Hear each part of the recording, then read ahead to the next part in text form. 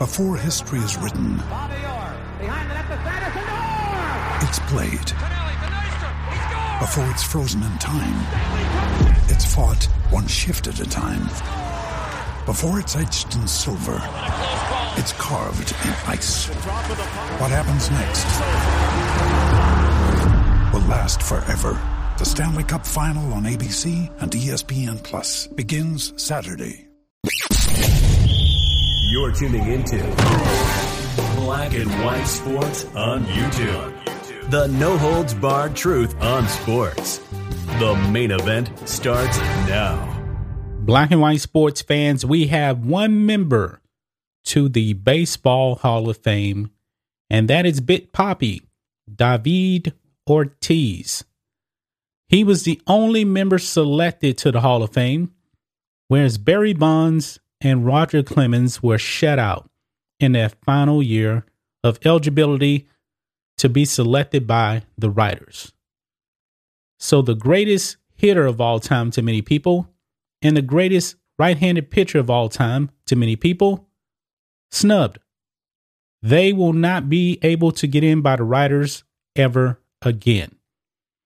But the writers did select David Ortiz. Now I like Big Papi, I really do. But he was no Roger Clemens. He was no Barry Bonds. He was a great postseason hitter. He really, really was. But we even talked about this a little bit on our live stream this morning.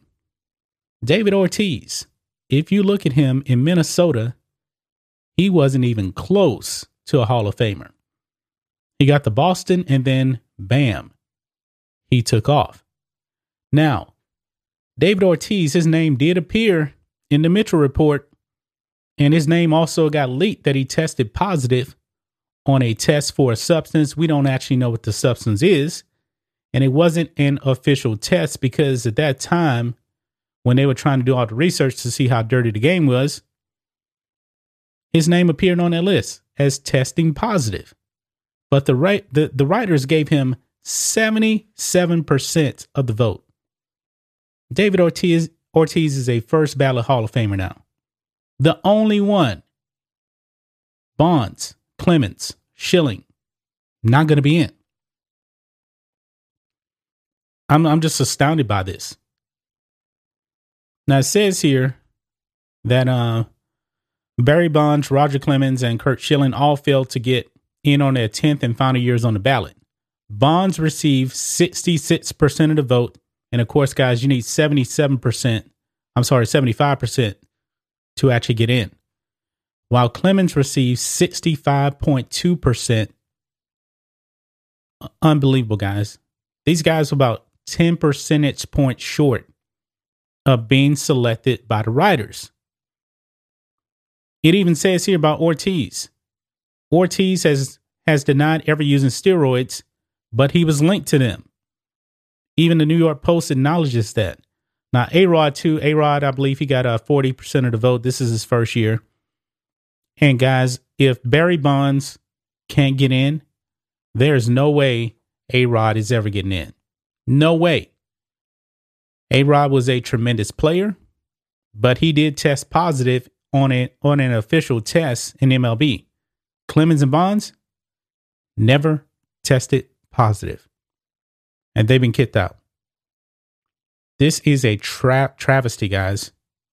This is really, really a travesty. Rodriguez said 2 years ago he was rooting for Bonds and Clemens to get into Cooperstown.